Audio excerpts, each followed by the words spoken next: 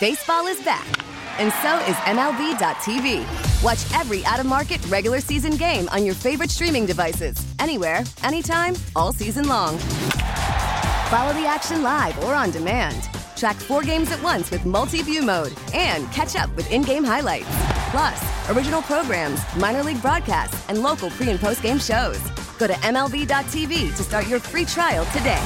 Blackout and other restrictions apply. Major League Baseball trademarks used with permission. Tyler, is this World Series or bust, Psycho T, for you? This Astros team, as you look at it, is it World Series or bust? Yes. Really? Is it this way every year for you? Is that what you're saying every year? In recent years. But you look at it, this is World Series or bust? Yes.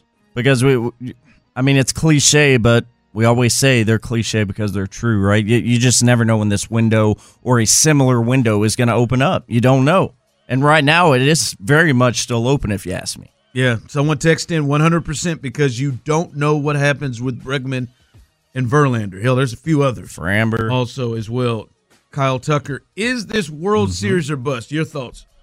Yeah, look, I think the outlook on the Astros season is World Series or bust because that window Tyler just spoke of is wide ass open. And everything you do is with the expectations that you're going to get better, you're going to add talent, and you're gonna move one step closer to putting yourself in a World Series. So yeah, look, I think they are in a World Series or bust phase of the organization right now. Yes. I just don't look at this when I look at this team, and then when I look at what else is out there.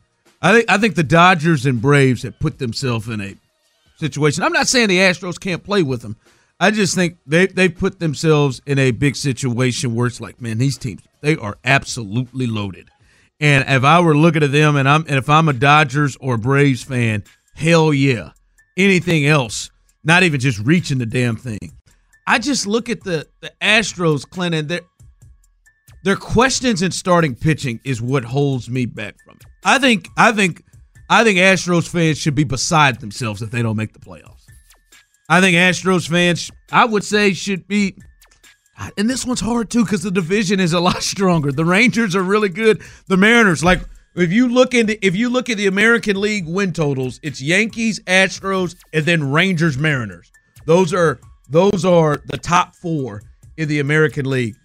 But I would still be in a place when I look at the teams and the experience and the bugaboo or what they have been over the years as a bugaboo for those teams. I'd be disappointed if they didn't win the division. I think, to me, if they got to the ALCS, that would be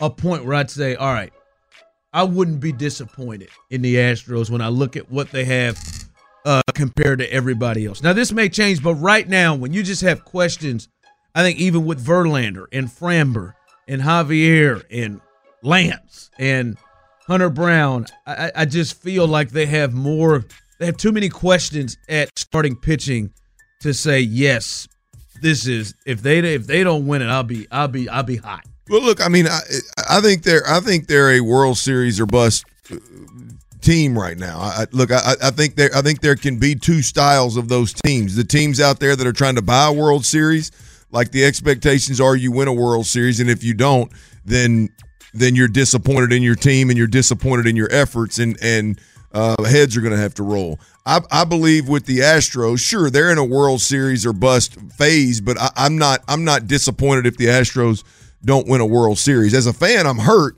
but I'm not disappointed that they don't win a World Series. Miss the playoffs, disappointed as hell, heads got to roll.